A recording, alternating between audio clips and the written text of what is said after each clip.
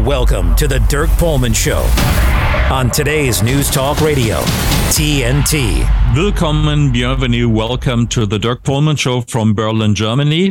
This time, not really, I'm in Japan. And my guest is Carl Jha, a treasure trove of information. And I'm really happy that he's willing to do a talk with me. I feel a little bit uninformed in comparison with him. His topic is China.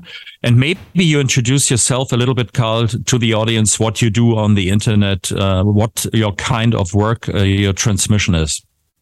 Hi, Dirk. Long time no see. And thank you again for inviting me to your show. I am Carl Jha, the host of the Silk and Steel podcast, focusing on China and surrounding regions, history, politics, and culture.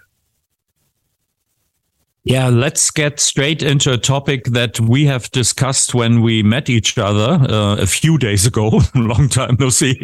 That was Taiwan. And you had a quote for the beginning when we were discussing why Taiwan is such an important issue and like a sore point in the relationship between USA and China. And it could become the center point of a conflict. It is already a conflict, but it could lead to a war. So what is the point with Taiwan? Why is Taiwan picked as a starting point for a confrontation? Okay, so people by now have probably understood that Ukraine is an emotional issue for Russians. So in the similar vein, Taiwan is a very hot emotional issue for the Chinese. You know, Chinese can relax about many, many things, but Taiwan is one of the few things that Chinese cannot be relaxed about. The Chinese red line has been very clear from the beginning. Taiwan ever declare formal independence, then that would be the ground for war. And this is a fact that's well understood in the United States. And I think this is why we're seeing increasing provocation by the U.S. military around South China Sea and East China Sea, because they know where China's red line is. And the hope is to push China into shooting first, and then U.S. can come down with its overwhelming military and put a stop to the rise of China. That's the thinking in the Pentagon. Mm-hmm. So you consider the the conflict in Ukraine and on a similar as a similar show of force. So it was pushing Russia into a situation where, well, let's say the war could have been prevented, but there was really no interest to prevent the war from the especially US and Great Britain side, NATO to a degree also, but NATO is a much more diverse thing than the Anglo-Saxon alliance. So you think it's similar to the situation where Russia drew red lines, and each time the red line was drawn, somebody stepped on it. I think I would like to remind the listeners to several things that are not widely reported, and I wondered why. I translated the two letters that were written as response to the Russian letter to the United States and foreign ministry department, and also to NATO. And the answers were, they were quite interesting in terms that United States answered that they would go for bilateral contracts where they could station maybe also nuclear weapons in the vicinity of Russia, which meant they were talking about Poland and Romania, and also that there could be contracts with Ukraine on that. So that was clearly what Russia was all about, that nobody would be getting close to them in a way that they're only 3 or 4 minutes until a rocket fired there would reach Moscow, which is so dangerous in itself that it's, I wonder who is coming up with ideas like that. That's only valid if you have a first strike. And also, Zelensky said on the Munich Security Conference that he's contemplating to become that Ukraine is contemplating to become a nuclear power again, which they were. They had a lot of weapons they handed over to the Russians when Ukraine was established. That was a precondition for that. So, and when he did it, there were standing ovations in the audience. So these two things are really important. And also that the United States reestablished the unit that had the Pershing II in Europe. They reestablished that unit in Germany, in Mainz-Finten, Mainz-Kastel. So it was reestablished, and it's supposed to get hypersonic weapons as soon as they are functioning. They are developing them. They're not in the same stage as Russia and China is. They both have these weapons already. So to get back after my short comment here to the original question, you consider the situation in Ukraine and the upcoming situation in Taiwan the same, that it is a provocation looking for a way to start a conflict, to make China act first in a military term, correct? Is that correct, or am I overemphasizing? It's very similar from the United States perspective. Of course, from the Chinese perspective, it looks quite different because from Chinese perspective, Ukraine is actually a sovereign country, whereas Taiwan is not. There's no countries in the United Nations, no countries recognize Taiwan as its own independent nation. Even the 12 countries that recognize Taiwan diplomatically today, they have diplomatic relations with the Republic of China, which still nominally claims to be the sole government of all of China, including Taiwan. And so this may be like splitting hair for Western audience, but this is a very important sticking point for Beijing. You know, to the idea, the one China.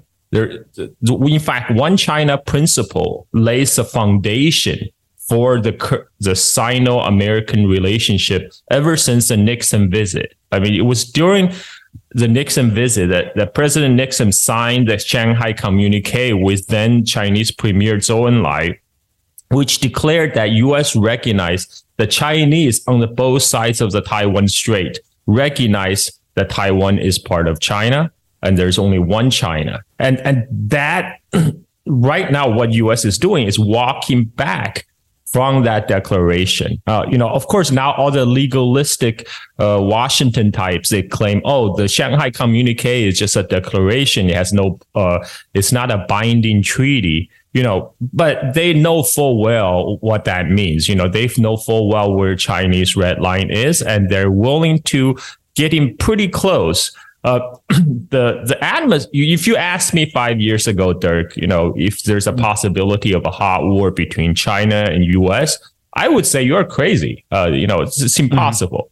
But if you ask me today, I am not so sure. I mean, just to give you an example, how heated the rhetoric about going to war with China is in the United States. Just a few days ago, the US General Milley, the chairman of the Joint Chief of Staff, when on an interview with Defense One, when he said, okay, we need to cool it down with the rhetorics about going to war with China.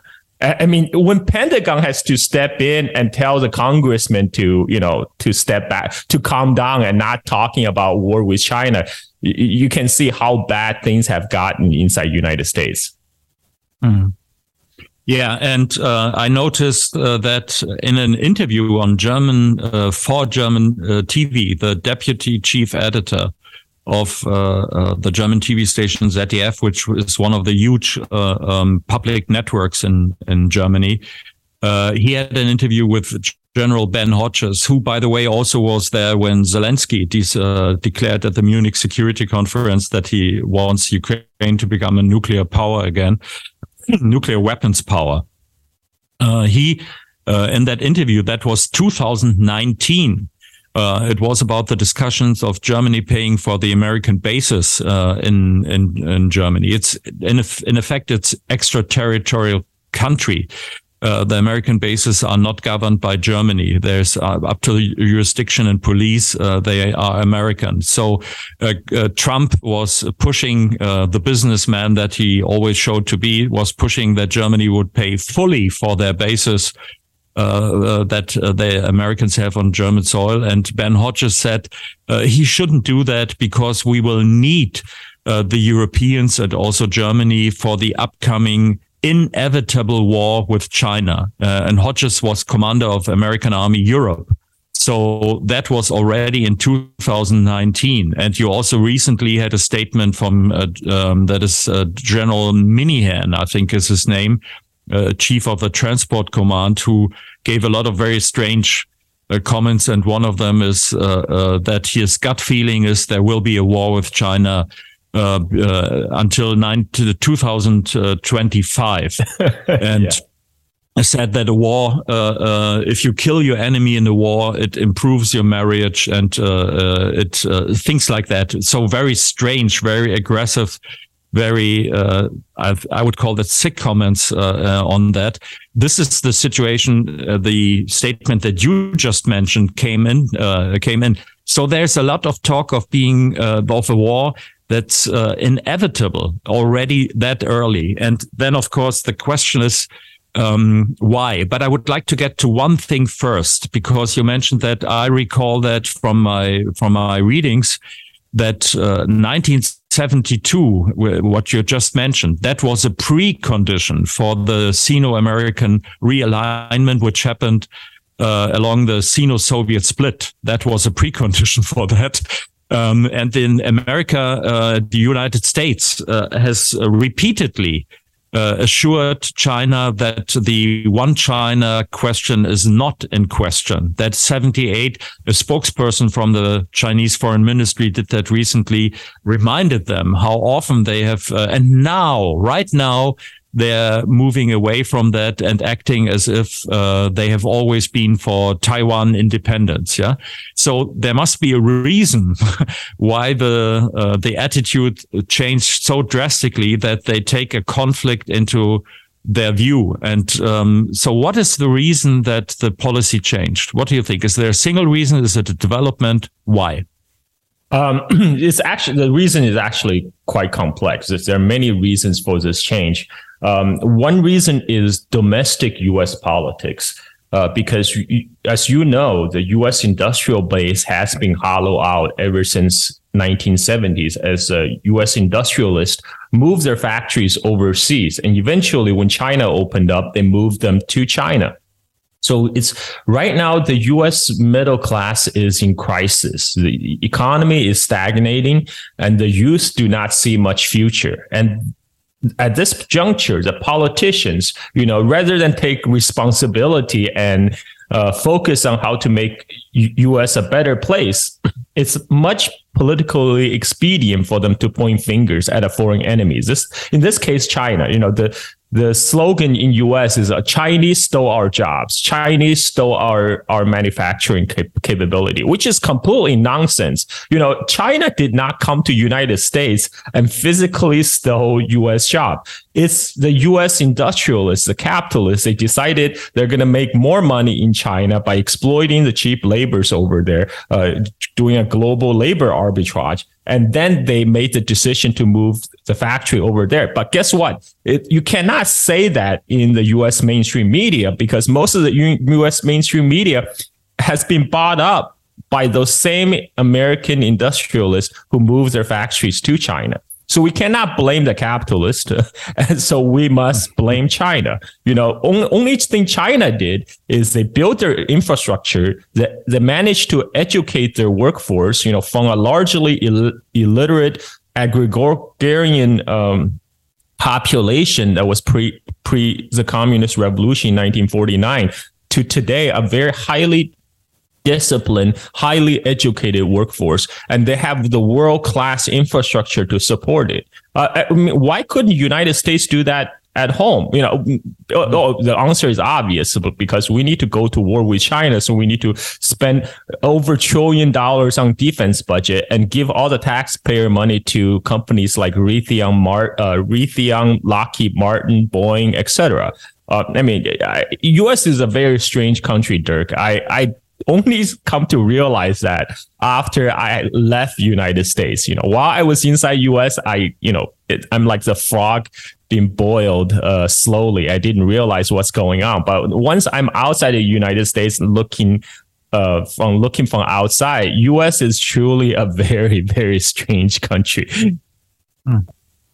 Yeah, and it's also, I'd like to add, we have to take into account that that the economy, now that everything that is cars, refrigerators, stereo sets, TVs, whatever, is not produced in the United States anymore. The big thing is the weapons industry. So if you have a war, and that reminds a little bit of the situation in World War I, which was decided by USA getting into the war in Europe, which was in a lockdown situation and nobody could really win it. And USA was the superpower at that time, not a superpower, but it was the superpower from there on, or let's say a major power. That was the possibility. It's a possibility to, for example, like now Germany will pay 100 billion euros, will invest in weapons, and guess where they buy them? It's not really German companies. It is a lot of that weaponry comes from the United States. So if there's a war, it means big business for the American economy. And that is about the only economy they have besides software industry, in a way. But that leads to another point that we will come to, the computer chips. But first, let's we get to the question of the big decoupling. That's where I'm heading for. But first, the advertisements. Dirk Pohlmann on today's News Talk, TNT Radio. Back to Carl Jar. So we were talking about why the situation where there's a war, or the ramp up for war, is so advantageous to the United States. And you mentioned that the industry for capitalist reasons, really, because there was cheap labor available in China, industry went over there, and now there's talk about China stealing the jobs. And I would like to remind you that there was also the China virus, as Trump has called that, where China is responsible for everything that happens to the United States. And there is a term that I first read about 2 years ago, I think, in American foreign policy papers, the big decoupling. The idea was, after the wall came down in '89 and the demise of the Soviet Union, that Russia would be taken over by the capitalist system, by the world capitalist financial system. So it would become an integral part, and that would solidify the possibility for the United States to project power into that area, not only by military terms, but rather by the economy. And they also hope the same for China. That is when students carried the Statue of Liberty in Tiananmen Place, and the so-called massacre was taking place there. Maybe we get into that, because that is really the start. There was obviously the hope that with the use of capitalism as the leading governmental or economic principle in China, that China would become part of the American empire. Would you agree, or am I overstating here? I think this is often been said in the U.S. mainstream media, but I think part of it is really an excuse, because the U.S. capitalists are really chomping at the bits to go into Chinese market, to exploit the vast pool of Chinese labor. But after decades of anti-China, anti-communist propaganda inside United States, they have to come up with a plausible reason to sell the idea to the US public. Why are we moving those factories to China? Well, we're moving those factories to China to bring China a step closer to the American democracy, to integrate into the US system.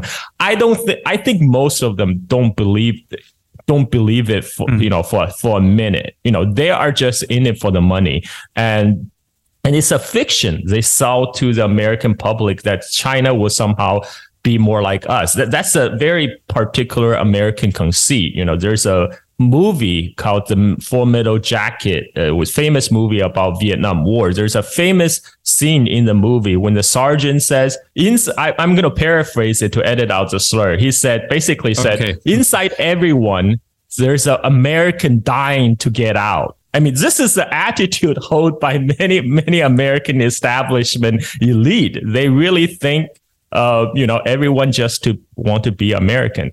But this is also a selling point for their new policy toward China after 1970s. And of course, on the Chinese side, they were very clear from the beginning what they plan to do, because Deng Xiaoping's strategy has always been leverage the market economy, leverage the capital from the Western countries to develop China's own capabilities. China is not going to remain a vast pool of cheap labor to Western multinationals forever. The plan from the beginning was to learn from the Western multinationals, the know-hows, the expertise, the technology that China could, but by itself, climb the value chain and become a developed nation. And this plan worked out perfectly for China. This is something that a lot of the Americans don't understand, because their media has not been honest with them. And instead, many Americans believe that the only reason China is prosperous today is because they stole American technology. Because there's no way an authoritarian country like China could somehow outcompete the greatest democracy on earth, the United States of America, right? That's impossible. So they must have cheated. The Chinese, they're conniving people, the inscrutable Orientals, once again, they stole our thunder, steal our technology. That's how they got ahead. This is, again, the American exceptionalism is kind of imbued with inside the American psyche. And many people do believe that.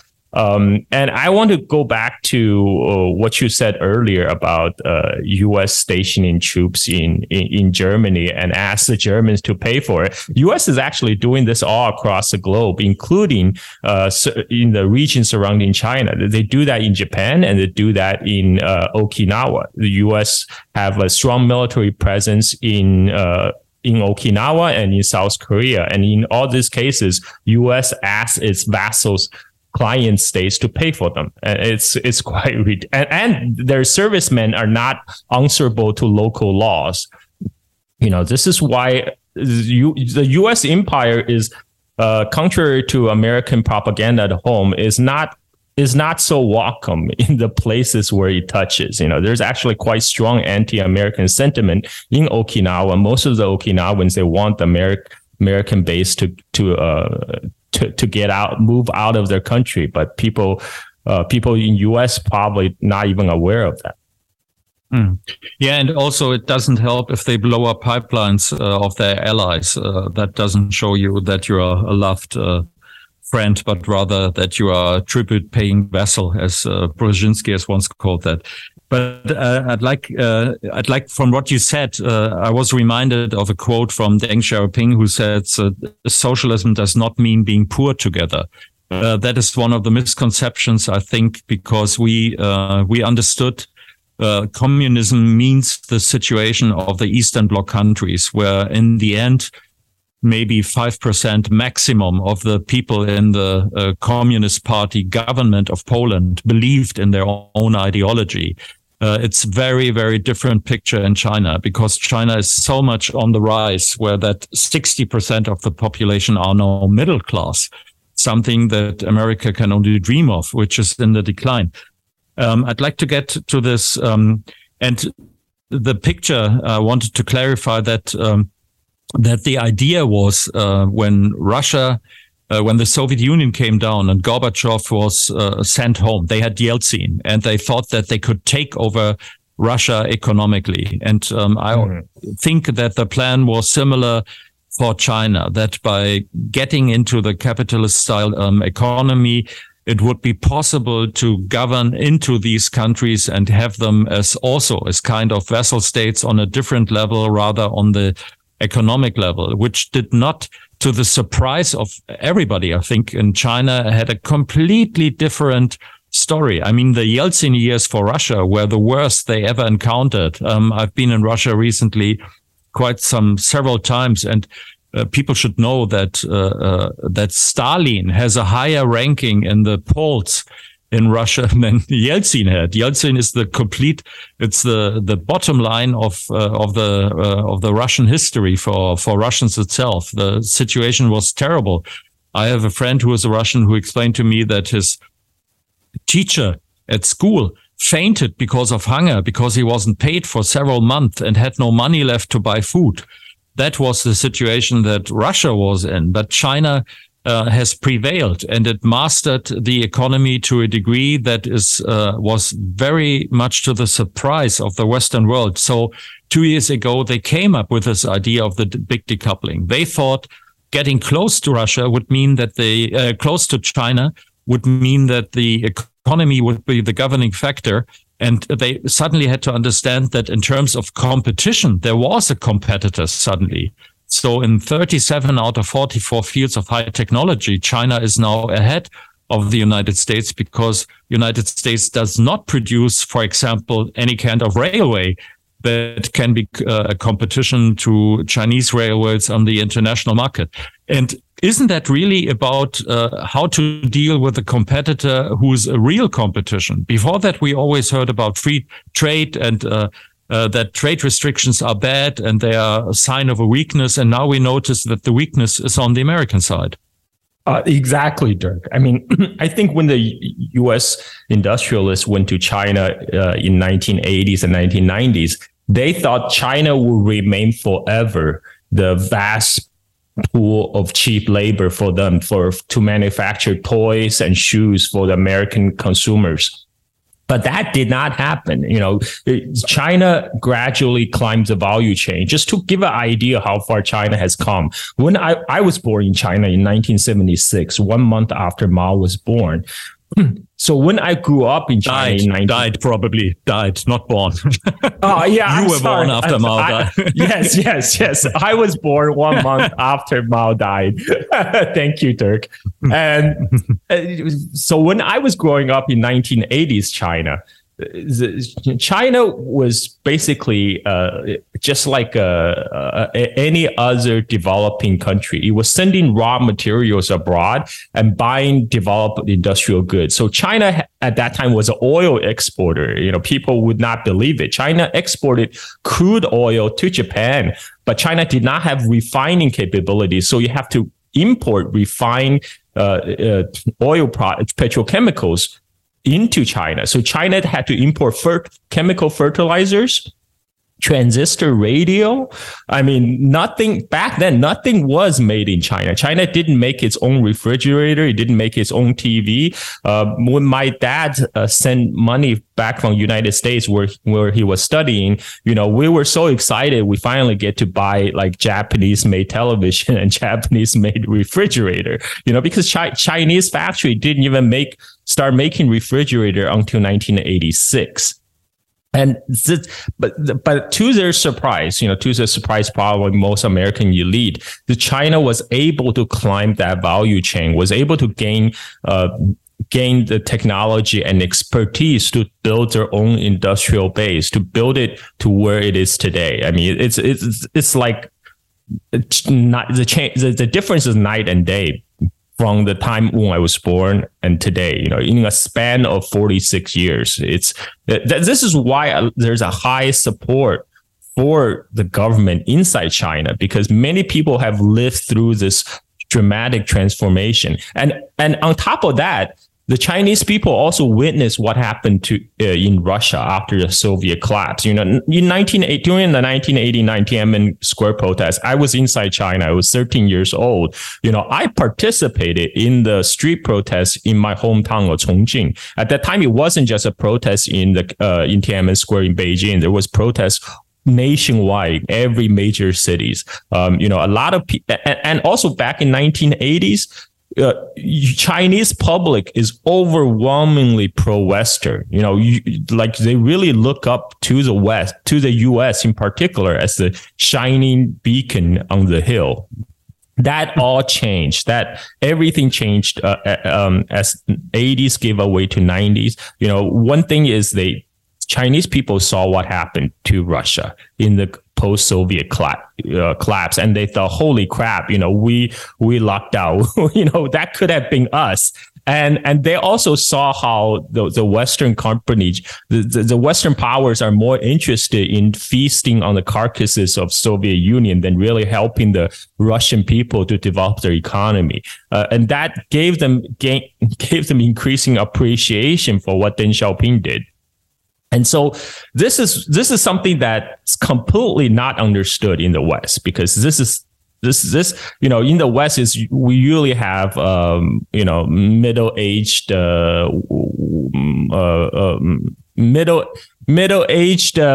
people from the West reporting on China, who most of the time don't even speak of Chinese, right? So there's a very little knowledge actually about China in the West, and the vice versa is not true, because Chinese people have been learning English since when I was born, and they are very hungry about about knowledge outside of their borders. After the open reform that started under Deng Xiaoping. So China know more about the West than vice versa. Sun Tzu used to say, know yourself, know your enemy. You will emerge 100 times out of 100 battles. And do not know yourself, do not know your enemy, you're doomed to fail. I mean, right now, U.S. is squarely in the latter camp. I mean, I don't think most U.S. congressmen really understand how U.S. works. Just from the talk they just had, the congressional hearing on TikTok, a lot of the American youth who use TikTok log into the hearing and find out their congressmen barely understand how technology works. Yeah, I have a British colleague who just sent me an email a few days ago and said the attitude in the United States regarding TikTok, also Huawei, is another example. A company owned by the employees, by the way, which is also not widely known in the Western world. It reminded him of the attitude the Soviet Union had with Western technology when they were lagging behind. They tried to forbid it.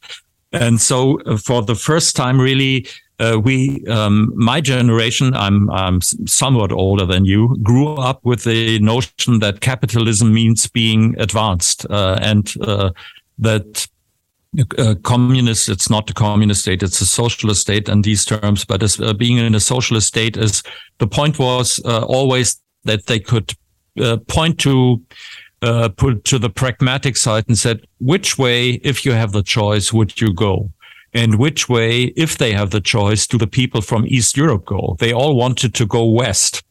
And to a degree, that was also true that where I got to know it, for example, in scientific endeavors in the Max Planck Society, if there were students coming, postdocs coming from China to Europe in the early 2000s, if they had the chance to get a job in Europe, they would go into, let's say, a pharmaceutical that was biochemistry, by a pharmaceutical company in Germany, in Switzerland, in France, in Great Britain, or the United States, that was also in high demand. But then in the 2016 already, everybody from China would go home to have this further career, because China offered careers that were incredibly much more interesting than what they could achieve in Europe. And this is the situation that some people, I think, understood that, but they don't see it as suddenly competition is not a value anymore, but it's a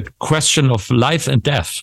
And that is, to a degree, I think what the difference is now, that this is why they're talking about the big decoupling.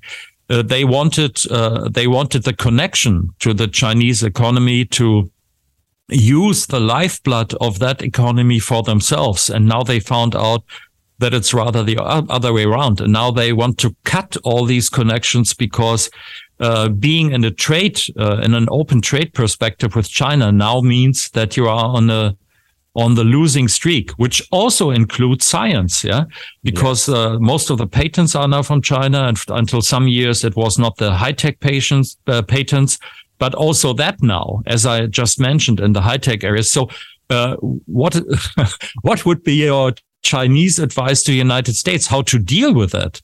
They have a problem. They are not you mentioned that as an impression, the shiny city on the hill that Ronald Reagan said when he became president. We want to become the shining city on the hill again. It's obviously, to a lot of the people in the developing world and the global south, that shining city, to a large degree, has become China. So how to deal with that? I mean, it's simple. Just do what China did. I mean, it's really not that difficult, right? You look at what China did. They educate their population. They build world-class infrastructure, and they simplify a lot of ways. They offer a lot of incentive for other businesses to move in and set up shops. I mean, this is not nothing that U.S. or even Western country could not imitate. But we are, our elite is not interested in that because they're already our elite. They're already rich. The problem is right now U.S. is run by a bunch of oligarchs, and they already made their money, and they just want to preserve their status, right? And so they're not interested in improving the American infrastructure. They're not interested in improving American education. Both are in shambles right now. And this is one of the reasons U.S. is losing competitive edge versus China. China graduate way more than United States, but you can say, oh, because Chinese population is so huge. Well, then look at Russia. Russia's population is like less than half of United States. Yet Russia graduate more engineering graduates than United States. What does that say about U.S.? And at the same time, right now, U.S. government is doing exactly opposite. U.S. used to attract talent up from abroad to make up for the lack of local talent. And my dad was one of those. My dad came to United States in 1985. He was the first generation of Chinese students to study abroad after the Cultural Revolution. And as you say, most of my dad's classmates, they join American companies. Many gain American citizenship. But right around 2000s, many of my dad's classmates all went back to China because in U.S., they have reached a glass ceiling in the corporate world. Whereas in China, they can be the founders of companies, they can be CEOs, VPs. The sky is limit in China. So the only reason my dad didn't go back is because by then he was already old and he was old and comfortable in U.S. So this is just a personal anecdotal stories how China was transformed. And one of the reason U.S. elite is pushing for decoupling is actually there's a big push coming from the technology sector. Like the one in particular, the former Google CEO Eric Schmidt. He is also Google, Facebook are behind the push for banning the TikTok because, as you say, they cannot compete. TikTok is eating the lunch of all the American social media companies.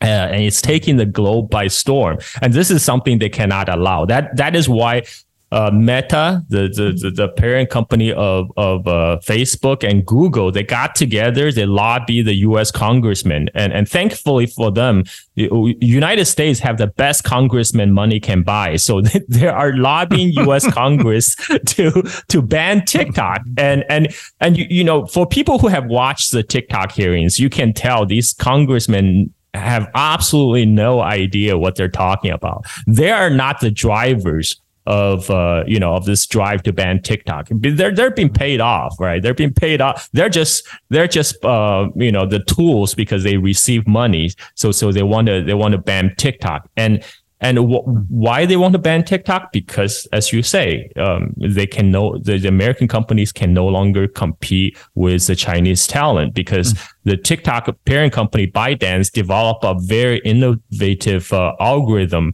a predictive algorithm, which is very good recommendation engine. Once you like some short videos, they will quickly figure out what you like and supply you more of those content. And in this department, both YouTube, Instagram, they're all falling behind. Now they're trying to copy the TikTok strategy. What really happened is now a lot of the content on YouTube short videos and Instagram are actually TikTok content were lifted by people straight and uploaded to YouTube and Instagram, which just promote TikTok even more. And this is why they're in a panic mode. And another reason, Eric Schmidt, the former Google CEO, want to get tough with China. He's a major push behind the chip ban, behind the chip sanction that U.S. levy on China. Let me interrupt you there. We get to the chip ban after the advertisement. I have to drop that in, and let's get back to the chip, because that's a major issue, and I would love to talk with you about it. And back to Carl Jha with the most interesting perspective from the Chinese side on the conflict between the United States and China. And we were going into the chip war, which is really something of utmost importance. I'd like to remind the listeners, I was really interested to hear that China educates about half of total amount, half of the American population as scientific people that are into technology, into mathematics, into natural sciences. And the Chinese have always been, as long as I follow these figures, the nation in the world where the parents spend most money for the education of their children. That is a Chinese value, education for the children. The effects we see now, and one of the effects is the chip war, because there's also a similarity. I'm in Japan right now, and there's a back-south story, a comparable story with Japan in the 80s. Maybe we start there, Carl, with that story. Oh, yes. So many people don't remember now, but back in 1980s, Japan was a leading edge in the semiconductor manufacturing. And again, Japanese company was eating U.S. company's lunch. And so at that time, there was a Japan panic, very similar to the China panic right now, that people think Japan is going to take over. So what U.S. did is they decide to levy, again, this was inside United States, a company called Micron. They push for the U.S. Congress to ban Japanese semiconductor imports. So this led to intense negotiation between American and Japanese negotiators. So after 1986, Reagan was pushed to impose 100% tariff on Japanese semiconductor input. And this basically halted the Japanese dominance in the semiconductor field, because a lot of the Japanese semiconductor industry depends on export, because unlike China, Japan has only, like over 120 million people. They depend on the vast market of US and Europe to sell their goods. And so when the U.S. levy sanctions, that halted the advance of the Japanese semiconductor industry, and instead, U.S. and the U.S. offshores different parts of its semiconductor manufacturing to its other client states, namely South Korea and Taiwan. So at the time, the Taiwan semiconductor founder, Morris Chan, he saw what happened to Japan, and he thought, okay, if we can't beat them, we will join them. So Morris Chan was educated in United States. He worked with U.S. companies. He knows the in and out of the U.S. semiconductor industry, and he knows there's one sector of the U.S. semiconductor industry that U.S. corporation were not very happy about. And this is the actual manufacturing of the chips, because, a lot of the high margin business is in the chip design. But actually making the chip is very capital intensive, because the chip design we're getting more and more advanced every year because of Moore's law, right? You can fit more stuff on a same amount of semiconductor. So what happened is almost every year, you need to have new machines to make the most advanced cutting edge chips. So this is a part of the manufacturing that U.S. companies didn't care about because they only care about profits, and this is very capital intensive and low margin stuff. So Morris Chang said, "Okay, no problem. I can do that. I can do that for you." And this is the origin of the TSMC, Taiwan Semiconductors. The Morris Chang started the business by taking orders from the different American semiconductor companies to manufacture chips in Taiwan by taking on, and he had help from the Taiwan government. Taiwan government grant him a very generous bank loans to allow him to start. And over time, Taiwan Semiconductor came to almost monopolize the chip manufacturing process. So a lot of the chip designs are still done in United States, but once you have a design, you send the design over to Taiwan to have them actually make the chip. And for years, in the age of globalization, all countries over the world were more than happy to have their chips made in Taiwan, until United States, this just under Biden administration said, no, you can no longer sell your advanced semiconductors to mainland China, even though mainland China composed of 60% of the market for Taiwan semiconductors, right? Huawei was perfectly happy to have their own in-house design chip to be made in Taiwan. But US is now removing that option.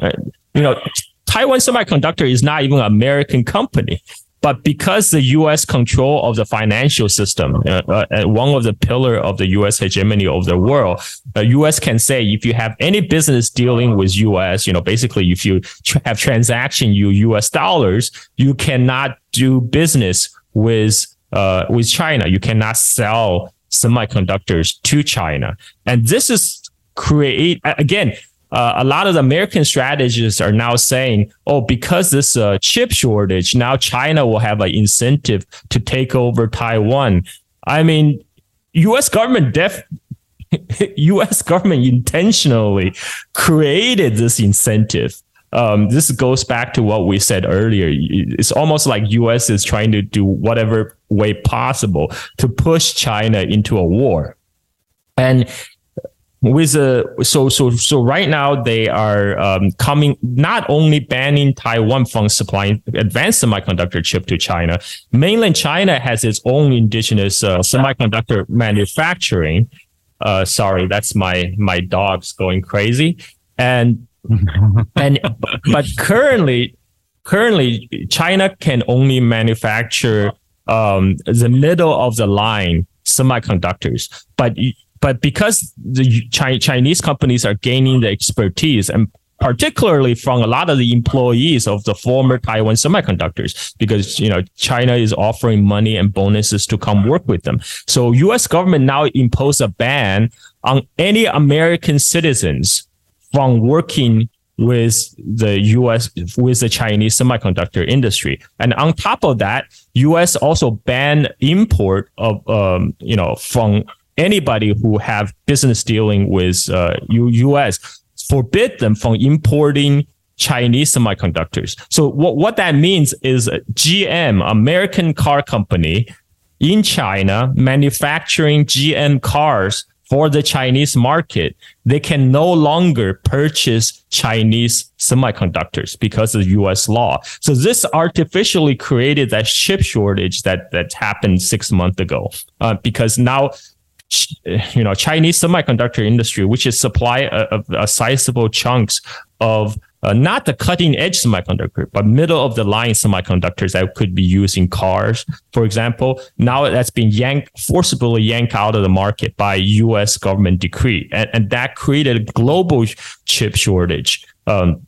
Again, this is I consider this is a self-owned goal, because this feeds into the inflation that's going around the world right now, right? U.S.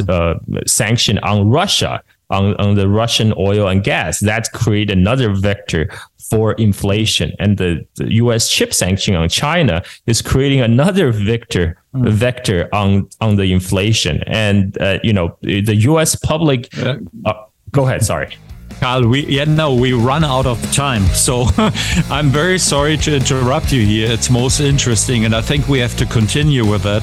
It's also what you tell is very fresh, very new information, and it's valuable to understand in which state of affairs we're in right now. So thank you, Carl Jar, for that. And we have to go on with another round of interviews, I guess. Goodbye. Thank you, Dirk. Bye-bye.